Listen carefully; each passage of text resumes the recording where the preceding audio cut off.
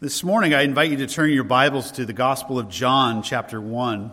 And if you've been with us for a while, you'll notice that this is a change. We have been preaching through the Gospel of Matthew, and we've been in the Olivet Discourse. And I had hoped to kind of continue on, but the passage, if I was to continue on, is the separation of the sheep and the goats and the important doctrine of eternal judgment. And I just felt that's a very important subject, and wasn't absolutely sure that would be the most helpful Advent season theme, but we will come back to it, and in January, I trust. And it's important for us to think about what the Scriptures have to say about judgment. Otherwise, we lose what is the significance and meaning of what it means to be saved, and what it is that Christ saved us from. In the Gospel of Matthew, we've been learning so much about Jesus as the King. He is the promised King. He is the fulfillment of God's promises to Israel. He is the Messiah. And we have learned that truly the Son of God, eternal, came and walked among us. And though he was sinless, he was truly a man. But this morning, I want to look with you at the Gospel of John and look at the other aspect of who Christ is as the divine Son. This morning I'm going to read verses 1 through 18, but we're going to focus on the first 5 verses. But I felt it would just be helpful to read the first 18 verses so that we have the context. This is God's Word. In the beginning was the Word, and the Word was with God, and the Word was God.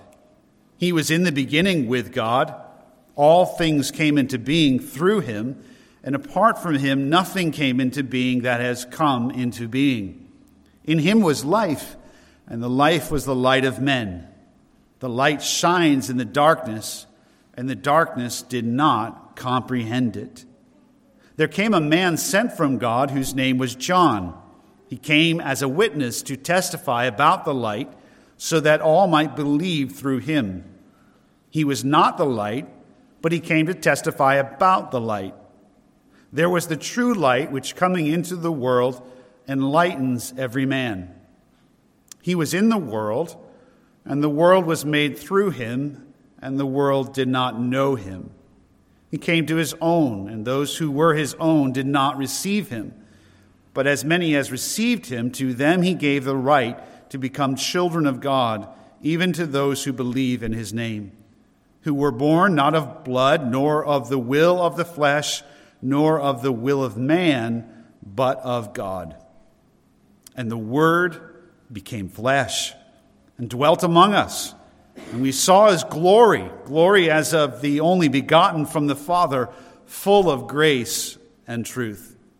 John testified about him and cried out, saying, "This was he of whom I said, he who comes after me has a higher rank than I, for he existed before me. For of his fullness we have all received, and grace upon grace. For the law was given through Moses, grace and truth were realized through Jesus Christ. No one has seen God at any time. The only begotten God who is in the bosom of the Father, he has explained him." Amen. Let's pray and ask for God's help as we meditate this morning on these words that are so amazing. Our Father in heaven, we pause after reading this astounding portion of your word to pray that even we who have heard these truths many times over, that this morning you would impress upon our hearts afresh the majesty and the glory and the divinity of your only begotten Son, our Lord and Savior, Jesus. In his name we pray. Amen.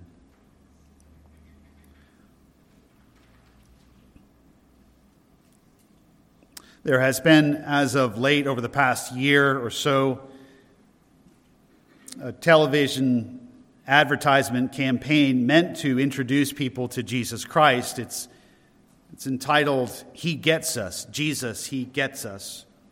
seen it a few times, and I don't doubt the intent is to introduce secular men and women who maybe have never set foot in church, who maybe think of Jesus as unknowable. The idea, I suppose, at the basic level is to introduce men and women to Christ, to Jesus. But there's such an emphasis on starting with who we are, such an emphasis on we're so messed up that somehow, rather than us changing, us repenting, us turning, the message is almost that Jesus somehow has come down and become just as ordinary as us. Now, it is true that when the Son of God, eternal, as we'll learn this morning, took on flesh, he became a man. When he was conceived of the Holy Spirit in the womb of Mary, he became a true man. He was not kind of a man. He was not a form of a man. He was a true man. He had a mother. He was of a certain lineage. He walked. He talked. And in spite of the famous hymn, Silent Night, Way in the Manger, no crying he makes, I, every year, unfortunately have to burst the bubble of some and saying, I don't think that's accurate. I think Jesus, when he was a baby and he was born, I think those little lungs ripped and let everybody know that he was on the scene. And when he was hungry and he wanted mama's milk, he let her know. And when he was a little boy and stumbled and maybe scraped his knees, I bet he had a tear in his eye.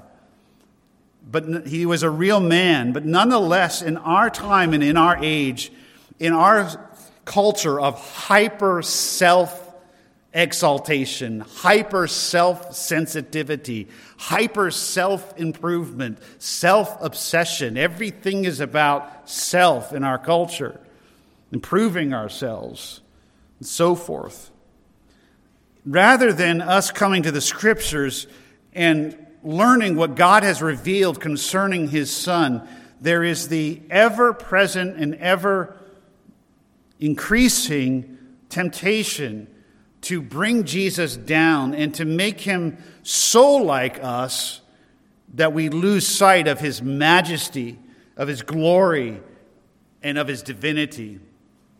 We dare not do so. And this morning, we're helped by the Apostle John with statements in the opening of his gospel, which complements the other gospels concerning who Jesus is, in reminding us that this Jesus of Nazareth is the divine Son of God. So be careful.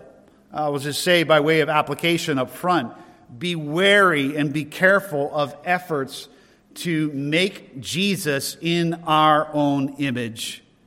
God made him to be like us, but that does not mean that Jesus is messed up as we are. He was sinless. And that does not mean that when Jesus became a man, that he forfeited his divinity and his majesty. It is true, when you looked at Jesus, Nazareth, you didn't see on a day-to-day basis some display of glory. We know the three of the apostles, the disciples, would see that on the Mount of Transfiguration. Most days you wouldn't even pick him out in a crowd. He'd just be an ordinary Jewish man. And yet, though he was truly a man, he never set aside his divinity. That can't be. For one of the attributes of God in divinity is he does not change. In fact, he cannot change. So the mystery of the incarnation is the mystery of the eternal Son of God adding to himself a true humanity, one person, two natures. This morning, I want to look with you at the divinity, what John teaches concerning the divinity and the majesty of Jesus Christ. And while this may be basic and this may be review, all of us here this morning, no matter where we are, whether we are seasoned Christians or have yet to come to know Jesus Christ as our Savior, make no mistake, John in these opening verses, these words which are ultimately given by the Holy Spirit, The opening lines of the Gospel of John are to call us to worship Jesus Christ. And we need to hear that call at this time in our culture, the call to worship Jesus Christ, one with the Father. I want to look with you at 6 truths we learn about Jesus Christ in the opening 5 verses here this morning. 6 truths, at least, that we can take from what we are told here. These lines are masterful. They are grand. They are glorious. They are deep to a degree that we will never fathom. And yet they are clear and they are plain enough that we can follow the words and the grammar given by the Spirit, and we can glean truths that He wants us to know. First truth is that Jesus Christ is eternal. In the beginning was the Word. I pause. I need to, perhaps as a way of introduction, I apologize, I forgot this in my introduction, but I want you to notice that this whole section is talking about Jesus Christ. Verse 14, the Word became flesh, and then if there is any doubt, in verse 17, grace and truth were realized through Jesus Christ. So John is writing about Jesus Christ. So number 1, the Lord Jesus Christ is eternal. Eternal. In the beginning was the Word. John does not say, in the beginning the Word came into being. Do you notice that? He doesn't say that. And I point that out because in verse 3, look at verse 3 with me. He says there that all things came into being through him. So all I'm pointing out is John has right at his disposal verbs, language, that he could have said in the beginning the Word came into being. He doesn't use that terminology. In the beginning was the Word. He just declares the pre-creation existence of the Son. It's a declaration about the being and the existence of the Word.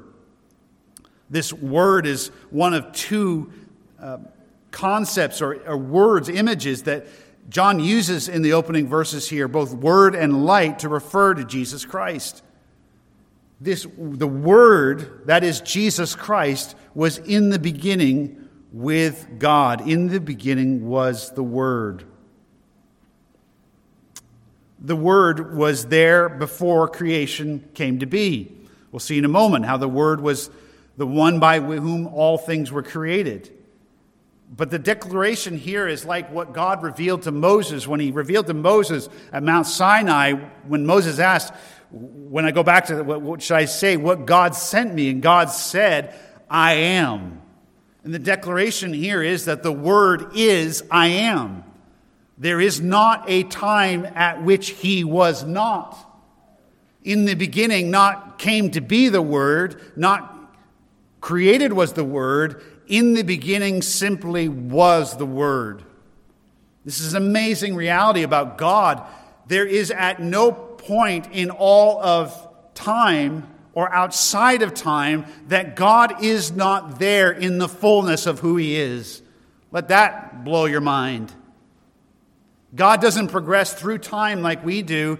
And in fact, God is the creator of time. He is not subject to time and to the clock like we are. And God is immense. And the doctrine of the immensity of God means that God is everywhere present, not only in space and time, but the immensity of God means that there is no time, no place, no square millimeter of created or uncreated order where God is not. He is I am. Go back 10,000 years, I am. Forward 1,000,000 years, I am. Go back 1 billion years, I am. Forward 1 trillion years, I am. And the immensity of God is that God is who he is, all that he is, at all times, in all places. This is the immensity and the eternality of God. In and over and above time, God is.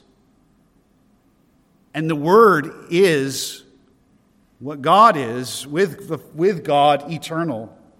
Jesus Christ is eternal. Now, of course, when we're talking here, John is introducing to us the concept of this Word, this eternal Word, down in verse 14, became flesh. He's not denying the incarnation. He's not denying that this Jesus was conceived of the Holy Spirit, born by Mary on a certain day, and that he lived as a man, and therefore as a man. Did Jesus have a birthday? It's not a trick question. Yes. He had a birthday. I don't know if they celebrated birthdays like we do, but he was about 30 years old when he began his ministry pertaining to his humanity. But he is one person, two natures. He is the divine Son. And in the beginning was the Word. The Lord Jesus Christ is eternal. Contrary to the teaching of various cults, there is not a time ever, an eternity past or future, when the Son of God, the Word, is not. Secondly, the Lord Jesus Christ is distinct from the Father and yet one with him. Distinct from the Father, God the Father, and yet one with him. Verse 1, in the beginning was the Word, and the Word was with God, and the Word was God. So this Word was with God. There is a distinguishing there. There is God and the Word, and there is a withness between the Word and God. The Word is with God in eternity past, before the creation of the world, before the creation of all things, when there was nothing, when there was no one created, and all things had not yet come into being. Yet in the beginning, in eternity past, this Word was in relationship to God. A distinction, and the introduction here, a concept of the doctrine of the Trinity of one God, three persons. Here, the second person of the Trinity, the Son, the Word. The Lord Jesus Christ is not a form of the Father. This is one of the ancient heresies that is still around today in oneness Pentecostal churches and so forth, that there is one God and he is Father, and then maybe in time he changed and morphed into the Son, and then now he changes and morphs, as it were, into the Spirit. This ancient heresy denies the Trinity, that there are three persons in the Godhead, eternally coexisting. And here, John is, under the inspiration of the Holy Spirit, very clear that the Word was with God. And unless you want to be blasphemous and somehow suggest that God is a split personality, which we dare not do, we must recognize the clear teaching here that the Word was there in the beginning, God was there in the beginning, and there is somehow, in a mysterious way, a relationship. There is a relationship between the Word and God. And this is unfolding. This is unfolding before our eyes as we read. We're taking this in. The Word was there in the beginning. He is eternal. The Word was with God. He is in relationship to God. But then thirdly this morning, we learned that the Lord Jesus Christ is God, one with the Father. He not only is with God, verse 1, but he is God. This is astounding. This is remarkable. The Word was with God, and the Word was God. And again, the use of the verb was, it's not saying as in past tense at one time he was. It's a declaration of existence. Again, that concept of I am. The Word was God. The Lord Jesus Christ is God, one with the Father. He is divine. He is divine. The Word is distinguishable from God in one phrase, and in the very next phrase, he is declared to be God. And here is the mystery of the Trinity. One God in perfect, eternal simplicity. And the word simplicity there is not demeaning. Often we use simple in a demeaning way. Someone's simple-minded. Simplicity is a theological biblical doctrine speaking of that God is not made up of parts. He's not pieces. One God, the mystery of the simplicity and the unity of God, and yet at the same and one time, three persons, Father, Son, and Holy Spirit. Obviously, teaching from the teaching of verse 1, Father, Son, and Holy Spirit, in this case, the teaching specifically the Father and the Son, eternally coexisting in relationship. And if the Father is God, and if the Word is God, and if there is only one God, then Jesus Christ is not a lesser form of God, somehow less worthy of worship, of fear, of reverence, of adoration than the Father. John is essentially saying Jesus is Yahweh, Jehovah, who is the name of God in the Old Testament. This is shocking to any Jews who would read this. They would have a hard time with this. They would call this blasphemous. But it is the declaration of Scripture. Jesus is the Son of God, is distinguishable from the Father, and yet one with the Father, which Jesus will teach plainly in this gospel. What John is doing is introducing various themes that he will explore in greater fullness later. Jesus will be very clear with his disciples that he is one with the Father. He will teach, for example, in the Gospel of John,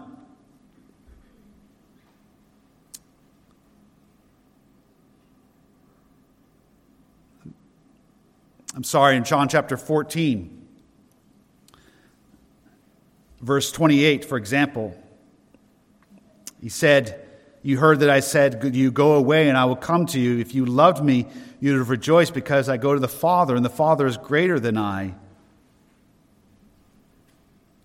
He will go on to say that I and the Father are one, that I am in the Father.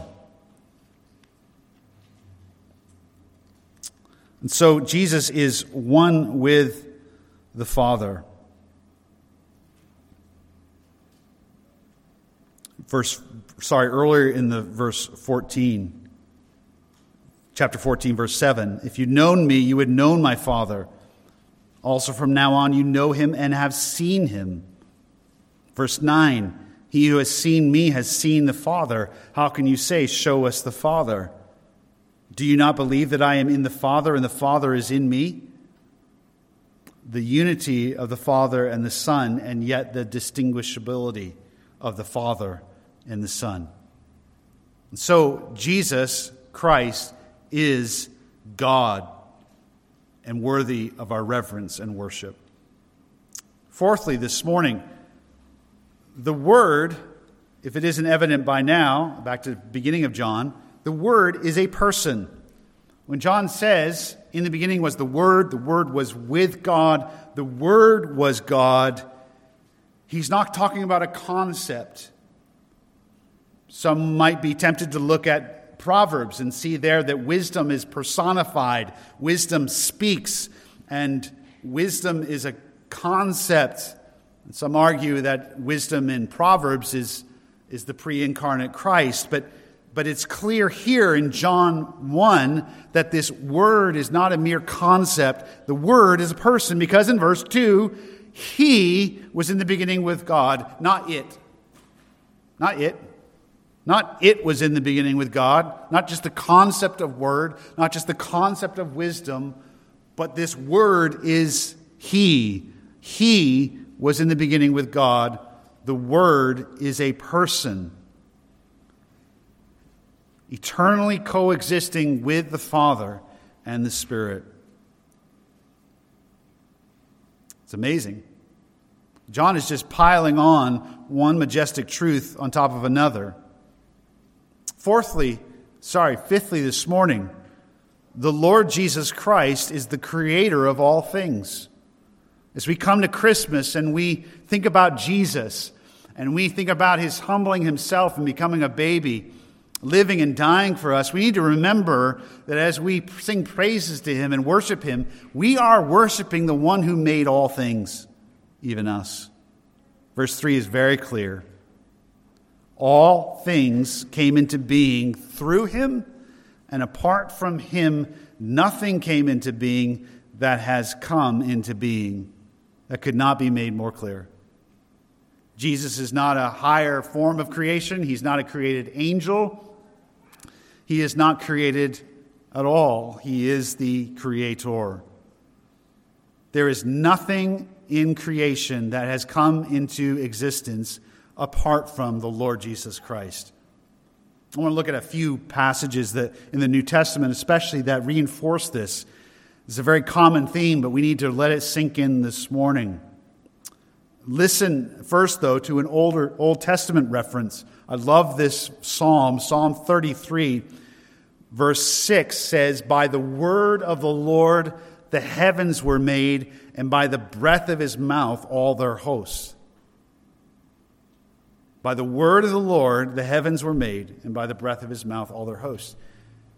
It may be that the Holy Spirit, that John here is bringing forward this concept from Psalm 33 and using it here. Before it is by the word of the Lord that everything was made.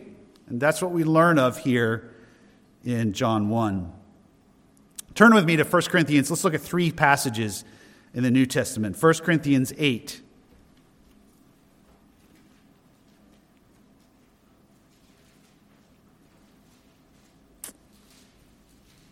1 Corinthians 8, verse 6.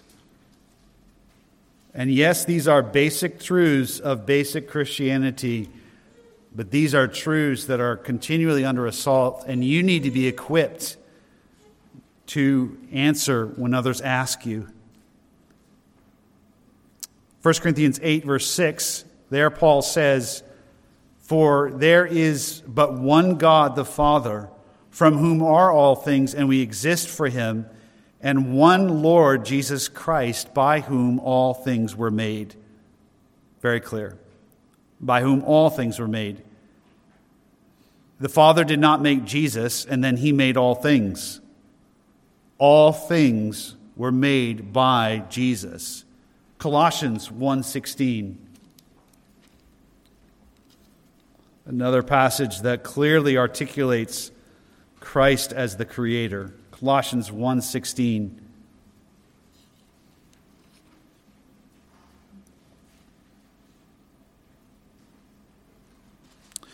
"For by him," that is Jesus, "all things were created, both in heaven and on earth, visible and invisible, whether thrones, dominions, rulers, or authorities. All things have been created through him and for him." Do you think the Holy Spirit wants to be clear that Jesus made all things? And then, of course, Hebrews chapter 1, verse 2. Hebrews 1, verse 2. "God, after he spoke long ago to the fathers and the prophets in many various ways, in these last days has spoken to us in his Son, whom he appointed heir of all things, through whom also he made the world." When we have thoughts about Jesus, we need to remember that he is our maker, he is our creator. Jesus is the one who made all things, through whom all things were made, and for whom all things were made with the Father. He is the creator of all things. Finally, this morning in chapter 1, verses 4 and 5, number 6, the Lord Jesus Christ is the source of all spiritual life and light. I'm taking that quote from J.C. Ryle, who is a pastor in England that I deeply respect from the 1800s. And he has a commentary on the Gospel of John, and he said it so plainly, I thought I'm going to steal it. Jesus Christ is, quote, the source of all spiritual life and light. And I think he's accurately describing what John says there in verses 4 and 5. In him, that is the Word, was life, and the life was the light of men. The light shines in the darkness, and the darkness did not comprehend it. He is, verse 4, as he is one with the Father, he is the eternal I am. He is God. He is, if you will. He cannot not be. He cannot be. He cannot not be. He is eternal, existent one. And so you might think, well, yes, in that way he is life. Well, that would be fair, accurate observation. But I do think that the bent of verses 4 and 5, the intent, the leaning, is to impress upon us this simple truth. If you live apart from Jesus Christ, listen, if you didn't get anything else this morning, you're dead. You'll have no life. And you'll be in darkness, not only now, but for eternity. He is life, and he is light. And there is no life, and there is no light apart from him. In him was life. If you want life apart from Jesus Christ, not happening. Look all you want. Search every website you want. Look for every recipe. Look for every life hack. Try to find every faith, every teacher, every guru. Look for everything. Try to buy your way to another life. You will never, ever find it. Jesus said, I am the way, the truth, and the life. There is no life outside of Christ. In vain we look. As we learned in Sunday school, Augustine, who is a famous church theologian in the early church and was a godless young man. He had a godly mother who prayed for him. His father was not a believer. And as a young man, Augustine just lived a life of seeking pleasure. He lived with a woman for 14 years together in cohabitation, apart from marriage. They had a son. You wouldn't think that this great Christian theologian had that kind of a background. And he searched and tried to please fill the aching of his heart. And he famously said, in effect, our hearts are not at rest until they find their rest in thee, O God. In him was life, and the life was the light of men. Jesus Christ is the source of all spiritual life and light. And yet, verse 5, there we see the light shines in the darkness. And darkness in the Gospel of John is virtually synonymous with evil. Of course, God made light, night and day. Doesn't mean that God made night, darkness, evil. Don't go there. But spiritually speaking, as you contrast light and darkness, you're contrasting holiness and depravity, goodness and evil, righteousness and wickedness. And the light that is Christ shines in the darkness. He still does. He shines in his life and his teaching and who he is exposes the depravity and the darkness of this world. And verse 5, the darkness did not comprehend it. Not because the darkness, that is this evil world of men and women, not because we are somehow not bright enough, not because we are dull in terms of brain cells, but this is a moral culpability, a willful unwillingness to acknowledge Christ. John will go on to say that those who are his own did not receive him. They hate the light because the light exposes the deeds of men and women as being evil. Jesus is the source of all spiritual life and light. We need to close this morning. I know it's going to be a rather brief message. But we've looked at together the divinity of Christ. But I think there's a very important and very, very timely pastoral, practical application here. Jesus is God the Son. And in our present culture, again, which is obsessed with self and somehow wants to bring Jesus down so that he's merely our buddy, our pal, our psychotherapist who understands where we are and just identifies with us. That is not all that Christ is, and he certainly is not our psychotherapist.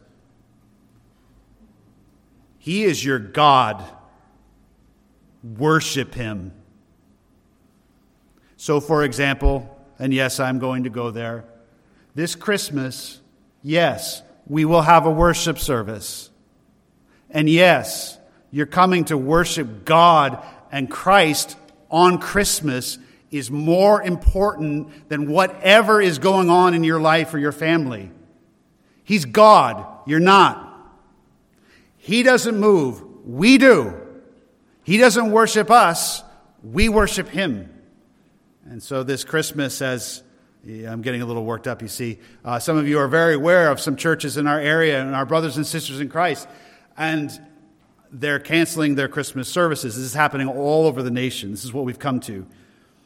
The church of today, the evangelical church, we are so obsessed with ourselves and with our desires and with our comfort, and we think that the gospel message is that God finally figured out it's all about us, that we don't even want to worship Christ on Christmas.